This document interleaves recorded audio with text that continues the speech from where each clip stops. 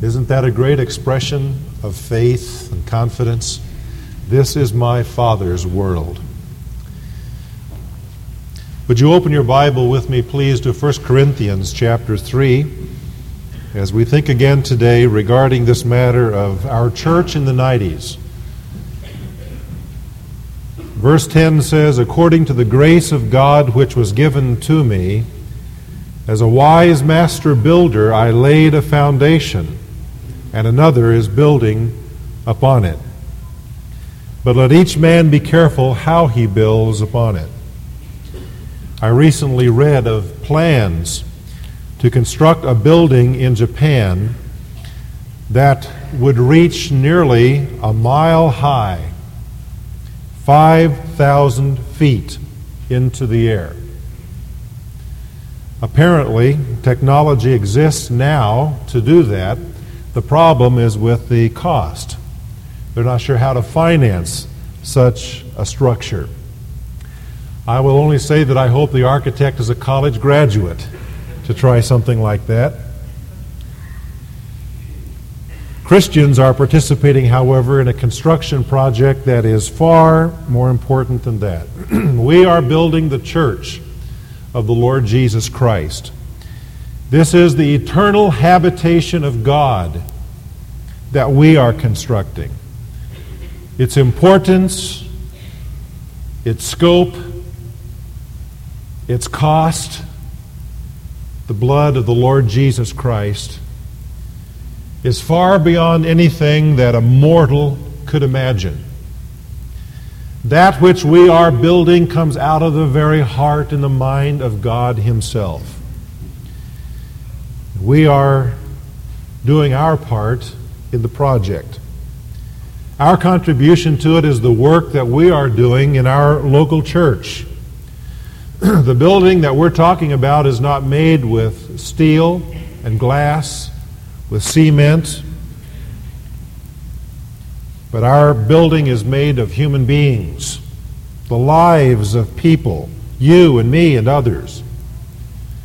God in His grace has chosen that kind of construction material.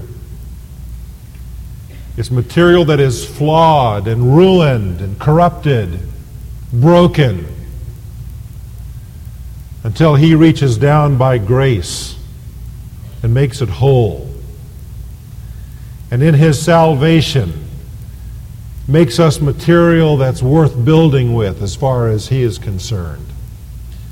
And He begins putting us into place as living stones in this holy temple of God. What we are doing in our local church is a part of this construction project that has been going on for 2,000 years and will continue until the Lord comes. It is exciting to be a part of something like that. And so we come to the question, what kind of a church are we putting together at Grace Church Roseville? How effectively are we doing our work in this part of the age, in our part of this living temple? Are we doing work that is one day going to pass God's final examination when the building is done? For these Sundays of January and maybe a Sunday or two into February, I want to speak to you from my heart about the kind of church I believe God wants us to be in the decade of the 90s. Last Sunday we talked about 2 points that are foundational. They're just basic. They're points you have a hard time disagreeing with. We may get to some other kinds of points later. But I remind you that last week we talked about our church in the 90s as being the kind of a church where the Word of God is faithfully taught with relevance to real life, and where it is obeyed by the people, by all of us. The Apostle Paul laid that kind of a foundation in the church in Corinth. In the 2nd chapter of this book, he says, "When I came to you, brethren, I did not come with superiority of speech or of wisdom, proclaiming to you the testimony of God. So Paul says, I proclaim God's word to you, and that is the basis for your church. And now he is writing this letter to exhort them to go on to obey it. You see, it's not just enough for it to be taught. And then we want our church in the 90s to be the kind of a church noted for loving acceptance of hurting and needy people, while at the same time practicing and pursuing holiness. We want our hearts to be wide open to receive those who are in need of the Savior, and wherever they may be in their walk in this world. Whatever the condition of their mind or body or soul in their sin, we want our hearts to be open to them, to receive them, to embrace them with the love of Jesus Christ, while at the same time ourselves pursuing holiness, not compromising God's standards of righteousness. The Corinthians had a little problem there, as we saw last week. And that's one reason Paul wrote this letter to them. Now today, as we continue this theme, I hope that God will allow us in the 90s to be the kind of a church where members allow for differences of opinion and conviction on disputed issues. Let me repeat that. I want us to be the kind of a church where members allow for differences of opinion and conviction on disputed issues. Pardon me. Now, of course, right is right and wrong is wrong. There's no question about that. And the Word of God is very clear on issues about what is right and wrong, but not every issue. There are some matters where the Word does not clearly speak, leaving room for legitimate difference of conviction within the conscience of individual believers. There are some churches that prefer to establish rules and laws in these areas that are, shall we say, gray, and I mean legitimately gray, where the Word is not clear or it's silent. I suppose in one sense it's easier to do that, because then you can demand clear adherence. Everybody looks the same. There's conformity in the church. The problem with that is that it easily becomes legalistic, and it never produces maturity in God's people. It arrests the maturing process. So if we're going to build something for God's eternal habitation, let's let it grow like it needs to and not arrest the growth. And I think if we follow what I'm talking about, we'll see growth. Growth in us individually, in our relationship to Jesus Christ. There are several important principles that Paul lays out right here in 1 Corinthians that apply in determining these issues that are disputed among Christians as to what is proper or what is improper. Some may feel they have liberty to do certain things, while others feel in their conscience that those things are wrong. How do we know what we ought to do personally?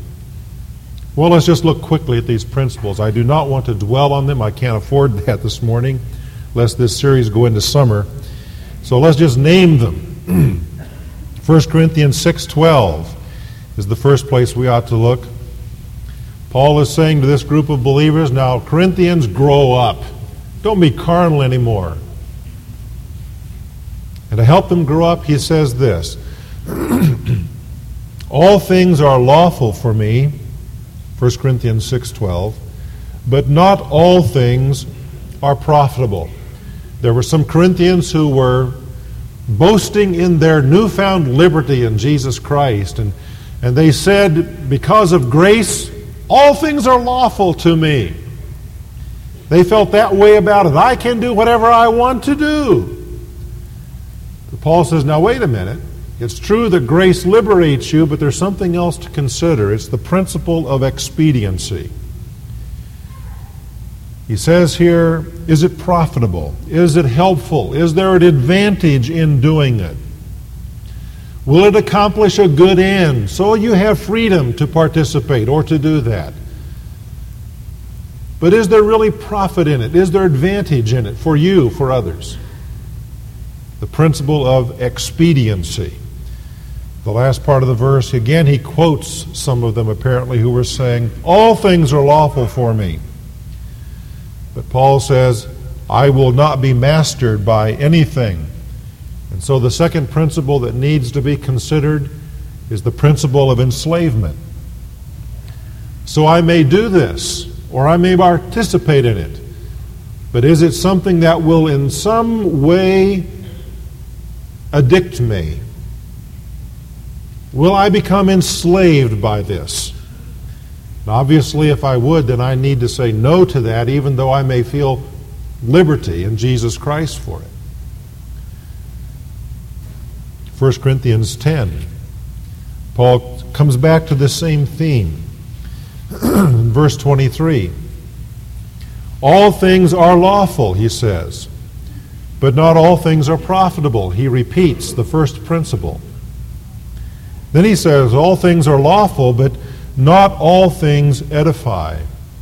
And so we find a third principle. It is the principle of edification. So I have liberty in my conscience to do this. How will it affect others? Will it build them up? Or will it cause them to stumble? If a person has a different conviction and they're weaker than I in the faith, will I, by using my liberty, cause them to stumble in their faith? If so, then I need to decline my liberty, to put limits on it.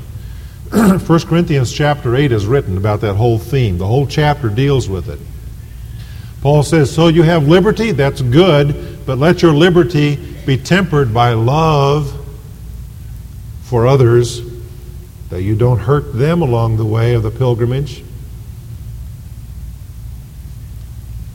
And then in verse 31, he gives to us another principle.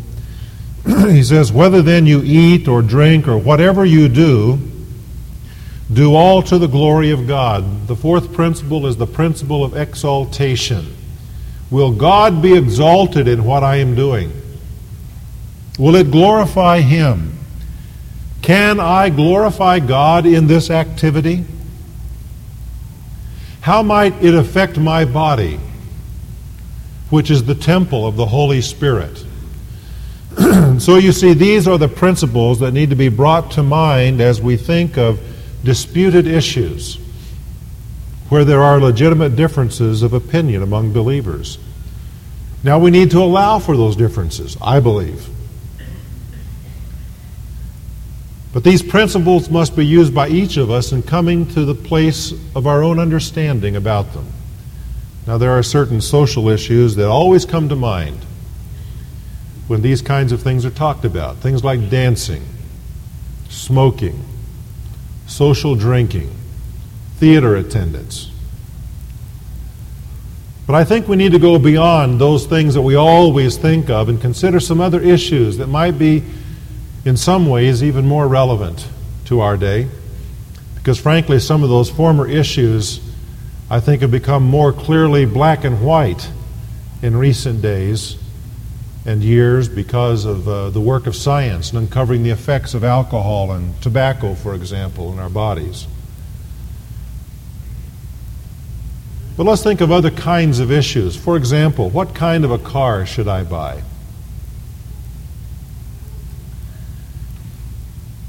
Well, I hear some Christians say you should never buy any car new. And if you're a Christian, you ought to have a simple lifestyle. The car should be an old car. Now, with most of us, that's no problem. But then there are others who say, hey, you know, God has blessed me. I can buy a Mercedes, and the value of that car will be retained for years. it is a wiser investment for me to make. I can lay down the money up front, and the car won't decline in value. And so you see, there's the possibility of judging one another about those sorts of things. I don't see anywhere in the Bible where it says, buy a second-hand chariot. Nor does it talk about luxury editions of them. I mean, the Bible doesn't speak about that, but it seems to me these principles might have some effect in helping us come to a personal decision about it. What about issues like, should I hunt and kill animals just for the sport of it? Talk about something like this in Minnesota? Well, there are Christians who have very strong opinions about that on both sides. I think that's an issue we need to struggle with. But we need to allow for a room of difference on that and not judge one another. Or let's go to a different realm. How far do I go in protesting social or moral policies in this country? I have some friends who have said to me that if I don't lay my body down in front of an abortion clinic and get arrested, I don't have convictions about abortion. And I mean, they feel that way. I don't feel that way. That's no place to put a temple of the Holy Spirit, in my opinion, in jail. I mean, there may be an occasion for it, but in my conviction, I've reasoned that out a different way. I have different convictions about that. I don't support that kind of protest on that particular issue at this particular time. But I want to leave room for my brothers who feel differently about it, or my sisters who feel differently about it. My point is this, that I want us to be the kind of a church where on these sorts of issues where the Bible may not be clear, where it's not black and white, that we allow for differences of opinion and conviction. I believe that the more mature a fellowship becomes, the more that it will be characterized by the kind of loving accommodation to the opinion of others that I'm talking about. And I'm talking about doubtful matters now. I think Augustine was correct when he said, in essentials, unity. In non-essentials, liberty. But in all things, charity. That's a good principle to live by. I believe that largely we are this kind of a church now, but I want to say this just to underscore it. Because it's very easy in the day in which we are living to slide one way or the other. It's hard to be balanced. Have you ever noticed that? It's easy to slide into compromise and accommodation on everything, so there are no standards. On the other hand, it's easy to fall prey to legalism because there are frankly some very simple answers there. Just to put down rules for everything, right or wrong, and then nobody has to struggle with it. Nobody has to make up their own mind. And I think both are wrong on disputed issues. In the 90s, I want to see our church be the kind of a church that works to keep its basic ministry simple and uncomplicated, while meeting the essential needs of its members. Now, why do I make a statement like this? Because there's a tendency for the opposite to happen. Churches get to be like bureaucracies of the government. We start something here, and then that's perpetuated forever, and we start something there, and the same thing happens. And after a while, we begin to fill up the week with so many expectations of everybody that there's no time and no energy left to do anything else. It's very easy for us in our church to say and to think in this way. Well, if you're going to be a faithful member of Grace Church Roseville, then of course you'll want to be in worship every Sunday morning. You'll want to be in small church every Sunday morning. And by the way, you would also consider teaching in Sunday school or helping in the nursery on Sunday morning at a third hour. Then, of course, you need to be back at 6 o'clock in the evening for an evening service. And you may even want to consider coming a little early and taking a build class. Oh, by the way, we have a wonderful men's Bible study on Monday night. Men all over St. Paul come, men's Bible study fellowship, super. And for you ladies, Thursday morning we've got this thing going. It's just tremendous, meeting a lot of women's needs. And hey, Wednesday night is an important night at Grace Church. That's when we do our children's and family thing. We have a Awana that night in our youth ministry. And oh, we need lots of help for that. Could you come and help us with it? And oh, by the way, choir meets that night too, and we need tenors. Right? Especially this morning, with some of them sick. And, oh yes, I forgot one other thing. Maybe a couple. We really think that you ought to be involved in your neighborhood. I mean, everybody ought to be reaching out to their neighbors in some way, Bible study or evangelistic. And then your family, you've got to spend quality time with your family. And after a while, what happens? You begin to get like John Benham. You just pull your hair out. You don't know which way to turn. And so I ask myself, as the pastor of this fine church, what in the world are we asking people to do? Life hasn't gotten any simpler in the 90s. I believe that we need to work to simplify our ministry and to keep it as uncomplicated as we possibly can, and yet focus on the essential needs that everybody, every one of us has, so that those are met. I think those needs can be boiled down to just 3. That's simple. I believe that the need of every Christian is, number 1, to worship God. Now, we do that individually, but I'm talking now publicly. Being together in a body, in a congregation, a corporate group, worshiping God. That is essential. We must never allow worship to become less than a priority in our lives. Number 2, relationship. Now, I'm not thinking here just about friendships with anybody, but I'm thinking about significant, meaningful relationships with other believers. The kinds of relationships that will be mutually stimulating so that we can encourage and admonish, perhaps rebuke one another. It takes relationship to do that. All of us need relationship. It is not enough to come to worship and just walk out as quickly as possible, get in the car and go home and think we've done our Christian thing. All of us need to be involved in a relationship. Now that is really the one that we have to think hard about in our church, because we have umpteen opportunities for relationship, and I don't know if one of them is bad. If it were, we wouldn't be doing it. But somehow we've got to think through all of the things we're doing to build relationship, simplify that if possible, and then expect people to say, I'll take that one. Or if they have time, maybe there'll be another one or another one. But not to expect everybody to be doing umpteen different things.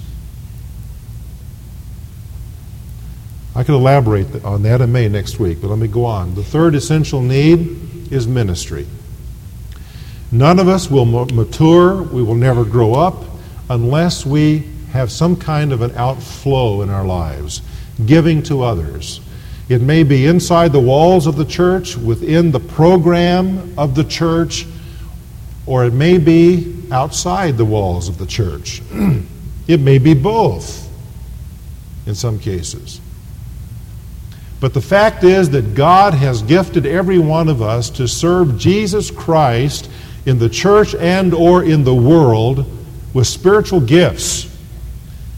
We are to employ those gifts in the power of the Holy Spirit and thus serve our Lord and serve others. Ministry is essential. If a Christian is going to be a maturing Christian, he must look after those three essentials in his life. They are not three good things, they are three absolute essentials for every one of us. You check them off in your own life. How are you doing? Is worship what it ought to be? Do you have meaningful relationship with other believers? Ministry? How are you serving Jesus Christ? It's important to ask that question.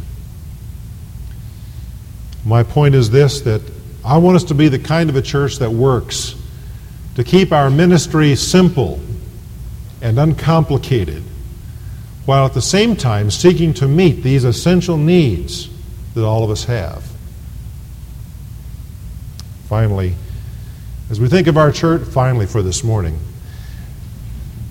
as we think of our church in the 90s, I'd like us to be the kind of a church where everyone joyfully participates in the financial support of the total ministry of the church. That has always been God's plan for His people in Old Testament times and in New Testament times. Whether you go to the Old Testament or to the New, you find biblical support, number one, for the financial support of those called of God to give full time to ministry. In the Old Testament, it was true of the Levites, the priestly class of Israel, that family. In the New Testament, it's true of those that the Holy Spirit calls to be full time in their use of their gifts in serving the church. You find support in both the Old and the New Testament for benevolent ministry, giving to those who are poor, to those who have needs. There is support, by the way, for each of these right in 1 Corinthians. The first one is 1 Corinthians 9. Maybe it'd be good to look at that since it's just a page or two away. We'll just look at verse 14. It says, "So also the Lord directed those who proclaim the gospel to get their living from the gospel." Now that verse comes out of a context that deals with this whole thing of supporting the Lord's workers. Benevolent ministry, that's what 1 Corinthians 16, verses 1 and 2 is all about. Concerning the collection for the saints, Paul writes, "As I directed the churches of Galatia, so do you also. On the first day of every week, let each one of you put aside and save as he may prosper, that no collections be made when I come." The concern in this particular text, the point of it was a benevolent offering being taken for the poor believers in persecution, under persecution in Jerusalem. And then we see it in several places of the New Testament, as well as the Old, the support for outreach. But this is especially true in the New Testament. The Apostle Paul writes to the Philippians to thank them for their generous expression once and then again of support for his apostolic ministry, support financially. He writes to the Romans and says to them in the 14th chapter, I believe it is, that he was going to go to Spain, and, I think it's the 15th chapter. He was going to go to Spain, and he said, "I'm going to go there by way of you so that you can help me on my way." What do you think he had in mind? A pat on the back? No, he was thinking undoubtedly of an offering, financial support from them, so that as he went on this journey preaching the gospel, in outreach, missionary work, that the church would support him as it ought to do. And then there's another aspect of this whole thing when we talk about the total ministry of the church. And it was true in the Old Testament as well, and that is the cost of just doing ministry in our culture.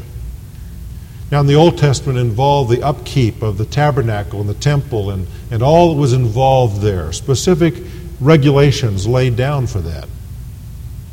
In the New Testament, we don't see a lot about that because that whole thing hadn't developed yet in the first century when the New Testament was written. But I think it is a clear principle of the Word that there is cost in doing ministry in any culture, and that it's the responsibility of God's people to pay that cost together, for all of us to share in it. The cost of administration in a church in our culture. When you have several pastors on a staff, or for that matter even one pastor, a secretary is extremely helpful, if not essential. Else the pastor is going to be involved in doing all kinds of things that are not the best use of his time and his gifts. I can just say as one pastor that if it weren't for a secretary, you would probably find me in a corner somewhere in a fetal position. I mean, secretaries are essential. What would we do without janitors, custodians who clean our buildings for us? They do a fabulous job here. Oh, the movement of chairs. You just can't believe how many chairs have to be set up and taken down and moved every week. Look at the carpet that has to be cleaned in a place like this.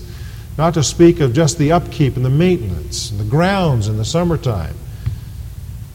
I mean, that's a part of doing ministry if we're going to live in Roseville, Minnesota, and use this as a base of operations. And God expects us, all of us, to have a part in that.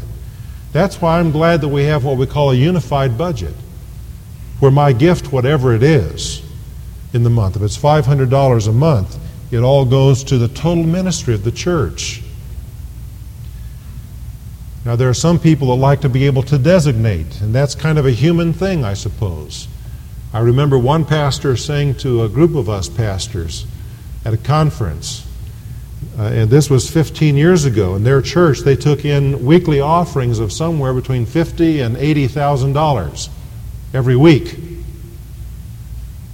But he said he was the only pastor of a church that he knew of that took in offerings like that couldn't pay its light bill, because everybody was designating their money to this or that or the other thing. You see, if it comes down to it, if I have $100 to give and I want to designate it, am I going to designate it to a ministry where I can see the results or where I know the person? Or am I going to designate it to pay the light bill for the church? Well, I can tell you what the answer to that is. I'm going to give it where I can see the result and where I know that person. Let somebody else pay the light bill. Now let's suppose we all took that attitude. Well, we turn the lights off next Sunday, I guess. But you see the point, don't you? The problem that we run up against really is twofold, I think. And it arises out of human nature. It is, number one, the desire to keep rather than to give. That's true of all of us. We would rather keep than to give. And the second problem is that we would rather control than to trust. I would rather control where my money goes, so I know where that $250 is going and where that $500 is going, than to trust that in the wisdom of the body and voting on the budget that it's already been decided and designated the best places for it to go. Or to trust somebody else to divvy it out for me. It is human nature to say, I would rather control that than to trust it to somebody else.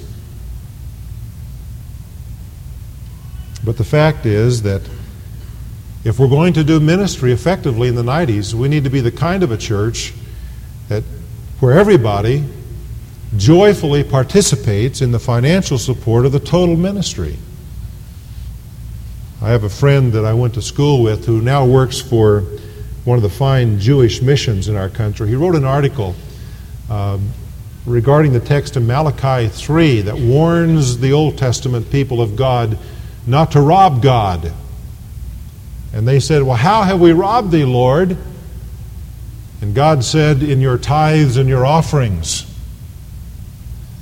And as he was writing about that and bringing some application into the New Testament, he said, Christians present many reasons and excuses for not giving to the Lord.